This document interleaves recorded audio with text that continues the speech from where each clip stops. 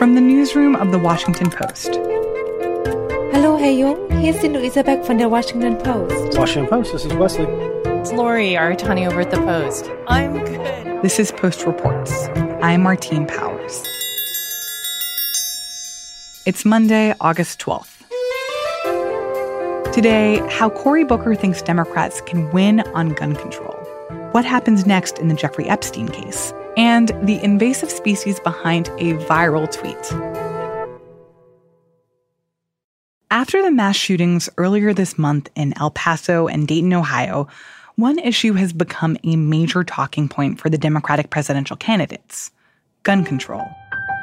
You heard it all over Iowa this past weekend. Who in God's name needs a weapon that can handle 100 rounds? For God's sake. I want us to study what works.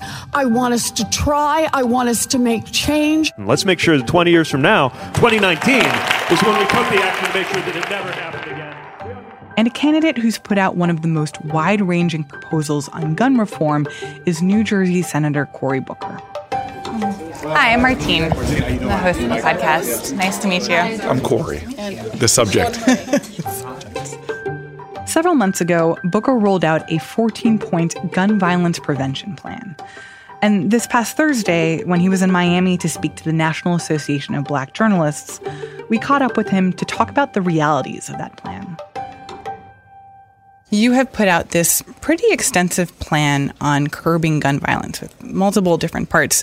But I want to talk to you about what that plan would look like in real life, and specifically when it comes to the idea of introducing some kind of universal gun licensing system all around the country. How would that actually play out, and how would that be something that you could actually enforce? Well, a couple things. First of all, this is not a big leap in logic. We need a license to drive a car. We should have a license to purchase and own a firearm. It's been done before. States like Connecticut have gun licensing. And when they implemented the system, they actually had a 40% drop in shootings, 15% drop in suicides. But as I was going back and forth with the governor of California, for example, he knows, and he spoke about this very passionately after Gilroy, that the patchwork of these laws that we have is what often causes the problem. The Gilroy shooter left the state to Nevada, where they have laxer gun laws, bought his weapons there, and then came into California to do the carnage. And so for me, it actually is much more logical to end this patchwork of laws and have comprehensive universal background checks and licensing. But how would that go over in a state that is more conservative, where people have owned guns for all their lives, and you're going to tell them that if they don't go and do this course and apply for this license, that they have to give up their guns? Well, first of all, it went over in Connecticut, and they did it. And well, Connecticut is not Texas, or is not a more conservative state. Well, again, the gun owners, I'm sure, in Connecticut are conservative. I'm sure there's conservative Democrats and Republicans. This is an American, something that we do for passports. It's something we do for driver's license. The idea of going through some simple procedures in order to have and possess a gun is actually not a major restriction on somebody's freedoms or rights to own and possess a gun. It doesn't undermine it at all. And this idea that it's impractical, I mean, I remember they used these same arguments when we banned actually major machine guns in the country. We used to have them, and they banned them, and everybody said it's impractical, it won't work. Well, guess what? Here we are years later. We see assault rifles because we haven't had an effective ban on them, but machine guns are not an issue. And nobody went out and seized the machine guns that were there. We can do so much more, and people often bring up these tropes, or they bring up this fear, and they try to fear-monger around the issues. This is just very basic. It's very common sense. It's what we do to keep ourselves safe everywhere, from airports to our driving around this country on our highways. You mentioned assault rifles, and that you want to ban them. Yeah, but I want to go back to our assault weapons ban that we had in the past. But how would that actually work? I mean, would there be a mandatory gun buyback program where you would tell people that they have to give up their assault rifles? Again, we've done this, and this is why we don't need to imagine what would happen. There was not some kind of seizing of assault weapons, just like we did with machine guns. There was no seizing of the machine guns. It was saying that you couldn't sell or buy these weapons anymore, and you can do major programs, like I've done when I was mayor of the city of Newark, to try to get them off the streets. And so, this is not out of the ordinary realm of what we've done before. We had an assault weapons ban that using the data, showed that these weapons were being used less and had less. We have states that have done licensing. It's not just Connecticut. There are others as well. And they've seen gun-related violence go down dramatically. And what folks are trying to do on the other side of this argument is try to whip up all kind of fears and make it seem so challenging in order to stop us from doing the things that we know will protect our families, our communities, our churches, our mosques, our schools, our supermarkets, our bars. But the reality is that if you were to be the nominee, that's exactly how it would get painted. That President Trump would talk about how Senator Booker is trying to take away people's guns. And we know that that's a thing that really excites the Republican base and would bring them out to vote against you. And those who want these common sense ideas way outnumber those that don't. And we saw in the last House elections, this was one of those times that people went directly. You had the candidates supported by groups like Moms Demand Action and the candidates supported by the NRA. And overwhelmingly in those House elections, the people that wanted common sense gun safety won. This is an issue that we can win, and we can do the things that the evidence, that the data shows will dramatically drop the homicides, will deal with this epidemic in a very powerful way. And so let them have fear-mongering. Let them try to tell lies. The truth is on our side. Most Americans support gun licensing. Most Americans support assault weapons ban. Most Americans support universal background checks. The majority of this country wants us to do the common sense things that will keep us safe. What are the other things that you've proposed that you think would help the other type of gun violence that we see in our country? And frankly, many more people die from this, which is what we see in streets around the country. Well, remember, the places that have done gun licensing have seen all types of shootings go down, from domestic partner shootings they've seen go down, suicides go down, what is the most typical homicides we see, which are the kinds in communities like mine. Remember, the majority of homicide victims in this country are African-American men.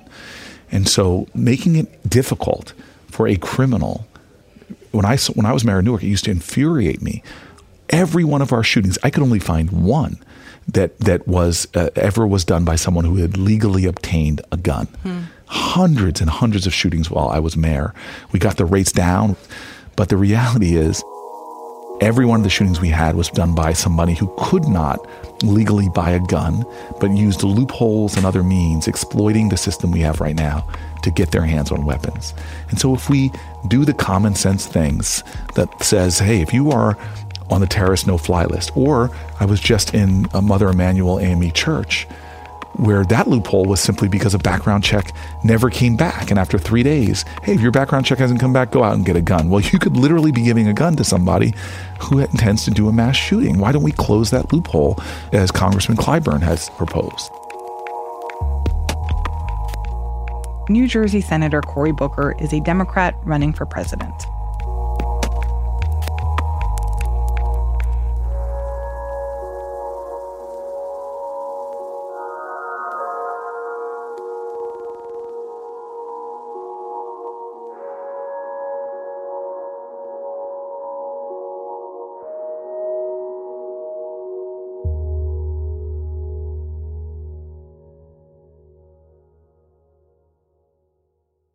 About 6:30 in the morning on Saturday morning, jail staff find Jeffrey Epstein hanging in his cell in the Metropolitan Correctional Center in Manhattan. He's taken to the hospital where he's later pronounced dead. He apparently had killed himself.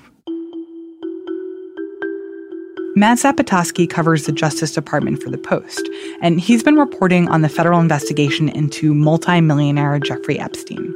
He has long faced allegations of sexually abusing girls dating back more than a decade. In 2008, he actually pleaded guilty to a couple of state charges to resolve allegations that he sexually abused dozens of young girls. It is largely viewed as a sweetheart plea deal. He spent 13 months in jail. And when I say spent in jail, he got out almost every day to go to work. He did not face any federal exposure for that. That was part of the leniency of the deal. But more recently, federal prosecutors in New York kind of dusted off the old case, inspired by some investigative reporting on it, and decided they could bring charges on very similar allegations. So he was charged in federal court in New York with sex trafficking, a federal crime, and conspiracy to commit sex trafficking that could have landed him in prison for 45 years. The allegations, though, were largely similar to what he faced back in the early 2000s, which was sexually abusing dozens of young girls, enlisting his victims to recruit new victims by paying them, kind of developing his own little personal sex trafficking ring.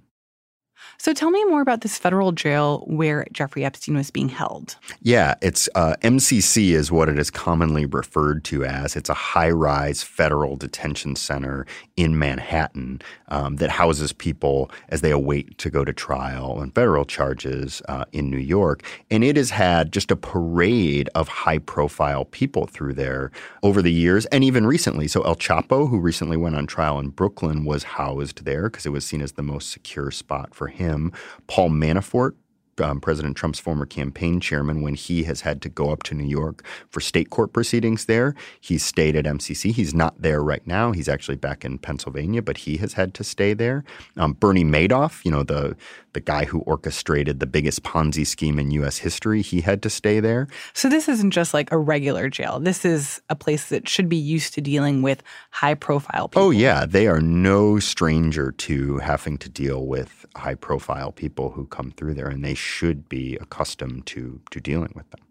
So we had heard that Jeffrey Epstein had made a previous attempt to take his own life last month while he was in jail. How is it possible that this was able to happen? Yeah, so on July 23rd, there was some type of incident in Jeffrey Epstein's cell. We're still trying to learn exactly what happened there, but what we do know is that he was found in the cell with marks around his neck. He was put on suicide watch after that, which means he's monitored essentially 24/7. He's in a special kind of cell, and he has daily psychological evaluations to determine if he needs to stay in that highly restrictive status or not. That lasts about a week, a little less than a week. And then he's taken off suicide watch. So he's put back in a regular cell, but in the special housing unit, which is for more high-profile people with some kind of special concern. He, for a time, has a cellmate there, though on Friday that cellmate is transferred away. And then 6:30 a.m. Saturday, he is found deceased. He was supposed to be getting checked on every 30 minutes. That wasn't happening, at least in the several hours before he was found dead. We don't know why. We also don't know why he wasn't reassigned a cellmate as he should have been. So there are just a lot of questions about how this could have happened. There was probably no more high-profile person at that prison than Jeffrey Epstein, and they just kind of lost track of him. And what have prison officials or federal prosecutors said about the fact that this was allowed to have happened? So the person who has addressed this the most is Attorney General Bill Barr. This sex trafficking case was very important to the Department of Justice and to me personally. Even just today, he said that he was appalled and angry to learn of the MCC's failure to adequately secure this prisoner. We are now learning of serious irregularities at this facility that are deeply concerning and demand a thorough investigation. The FBI and the Office of Inspector General are doing just that. We will get to the bottom of what happened, and there will be accountability. Bill Barr wants the Inspector General to look into what were the policies and practices here and how were they followed or were they not followed. And these irregularities that Barr is referencing, is there any kind of initial indication of what they were or why policies weren't being followed? So the why, no. The Bureau of Prisons has been almost completely silent on this. They issued a statement confirming the apparent suicide, but that has been it. The irregularities are the ones I mentioned. He should have had a cellmate. He didn't. Even when his cellmate was transferred out, they should have transferred in a new one. They didn't. They were supposed to be monitoring him every 30 minutes. They weren't. There were some other irregularities with the staffing that night. So there were two officers who were assigned to monitor the special housing unit where he was being held. Both of them were on overtime. One had been forced to stay. In other words, their shift was up and the management said, nope, we don't have enough people. You got to stay. The other one was there voluntarily, but was on their fourth or fifth consecutive day of overtime. So union officials have said, actually, I don't even know if you would call this an irregularity. Union officials have said this is the norm, but this is a problem. Everyone there is overworked. They're tired. So maybe that is why procedures aren't being followed. But there is an idea that this particular incident could be a consequence of more endemic problems with the prison system. Oh, absolutely. I think some of these just point to systemic kind of failures. I mean, you see it in the officers who are assigned to work that night. And another thing I didn't mention is that one of them didn't even normally work as a correctional officer. So everybody kind of in the prison can work as a correctional officer, but some of them have other normal roles. They're counselors, they're teachers, they work in commissary. One of these people normally wasn't a correctional officer, but because of staffing was assigned to watch this unit that included the most high-profile inmate at MCC. There are a lot of things here. And the Inspector General will try to assess that. That's what the Inspector General does, is look at systemic failures, look at the prison system as a whole and at MCC, which seems to have unique problems. Their staffing was so bad that they were offering incentives for officers from other facilities to come work there. So now that this has happened, what happens to this criminal trial? Is it basically over? For Mr. Epstein, it is basically over. But one of the charges was a conspiracy charge, meaning there could have been other people that investigators could look at who facilitated. And the Attorney General said today, as the U.S. Attorney had said right when this happened, that investigation will continue. Let me assure you that this case will continue on against anyone who was complicit with Epstein. Any co-conspirators should not rest easy. The victims deserve justice, and they will get it. So it is possible that those who conspired or allegedly conspired with Epstein could still be charged, but this moment that a lot of Epstein's alleged victims were waiting for, which was him answering for his crimes, having a trial, having a day in court, that won't happen. And who are these people who are the alleged co-conspirators? So this is a good question. I think there's been so much focus on his high-profile friends. He knows President Clinton. He knows President Trump. It's not them. It's not them. These are lower-level kind of employees who worked with him, associates who worked with him. We wrote today about this woman named Ghislaine Maxwell, who was like an associate, and they're sort of accused in previous court proceedings, not most recently. None of these people are accused of crimes, but in previous civil litigation, they're accused of arranging for these young girls to come into Jeffrey Epstein's homes so he could abuse them. So that's when we're talking about co-conspirators, that's who investigators are kind of focused on. It is, of course, possible that investigation could lead to some of these high-profile people. There are allegations swirling about some of them, but when we're talking about co-conspirators, that's really not who the feds are focused on.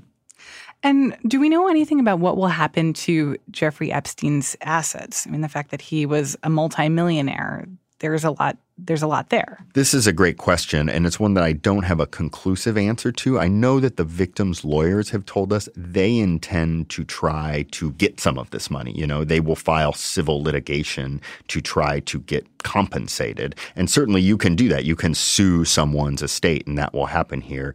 But it's just so tough to say. You won't get a normal process like you would have. Let's say he had been convicted. His assets could have been seized by the feds. He won't be convicted now. So I imagine this will be tied up in civil court, but I'm not an estate lawyer. I'm not super expert in that.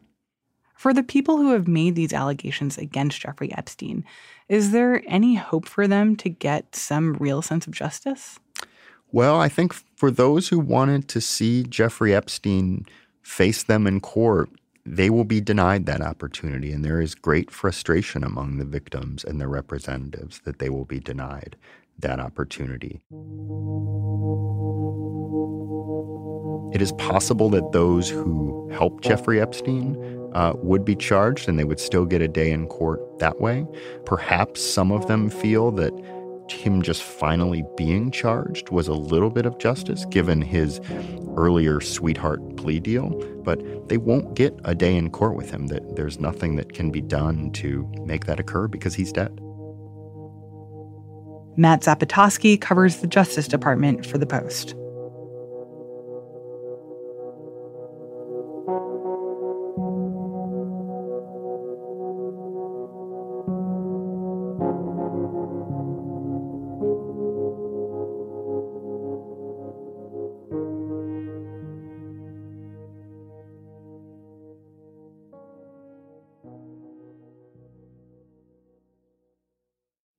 And now, one more thing.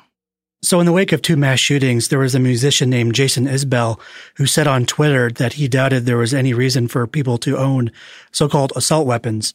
It prompted one Twitter user from Arkansas to say, "How do I kill the 30 to 50 feral hogs that run into my yard within 3 to 5 minutes while my small kids play?" That subsequent back and forth just made Twitter explode with all kinds of memes that were poking fun at this guy for saying essentially that he needed an assault weapon to protect his kids from this running mass of wild hogs. My name is Alex Horton, and I'm a general assignment reporter for The Washington Post. And even though Twitter has treated this whole feral hogs thing as a big joke, Alex took it a little more seriously. Because feral hogs actually are dangerous. They're fast, they've got tusks, and they're a very real problem in southern states. While most people on social media were talking about 30 to 50 feral hogs, there are millions more, about 6 million of them across 39 states, and they're rapidly expanding according to the USDA. And I looked at a couple of maps from the 80s to 2018, and it looks like one of those zombie movies where they show where the infection is growing. It's just all these counties across Texas and Arkansas and Florida that are essentially every single county is swimming with these hogs. And they carry a host of problems. They're stout, they move like tanks, they're very fast, and they have sharp tusks. They carry diseases, they eat wildlife, they destroy crops, they destroy fences, they've upturned whole yards. I mean, they are a menace, and so much so that in that man's home state of Arkansas, they're declared a public nuisance. So you don't even need a permit to hunt them or to kill them. You can trap them or you can shoot them on site, and it's not just legal, but encouraged by the state. There are a few different solutions that wildlife officials and private citizens have undertaken to combat this problem. One of which in Texas, my home state, is there is now a law where you can legally rent the side of a helicopter and shoot at feral hogs from the sky with an AR-15 style rifle or a shotgun. And in this way, there are thousands and thousands of hogs that are killed in the past 15 years or so. I think there's a disconnect between certain weapons like the AR-15 and their utility in society. People who are staunchly for gun control would say you don't need something like this. This is only appropriate for the battlefield. And then you have ranchers and farmers say, well, they do have a lot of utility, especially in a stronger round that's used for hunting. It can bring one of these hogs down. So there are segments of society who use it in an appropriate and justifiable way every day. Alex Horton is a general assignment reporter for The Post.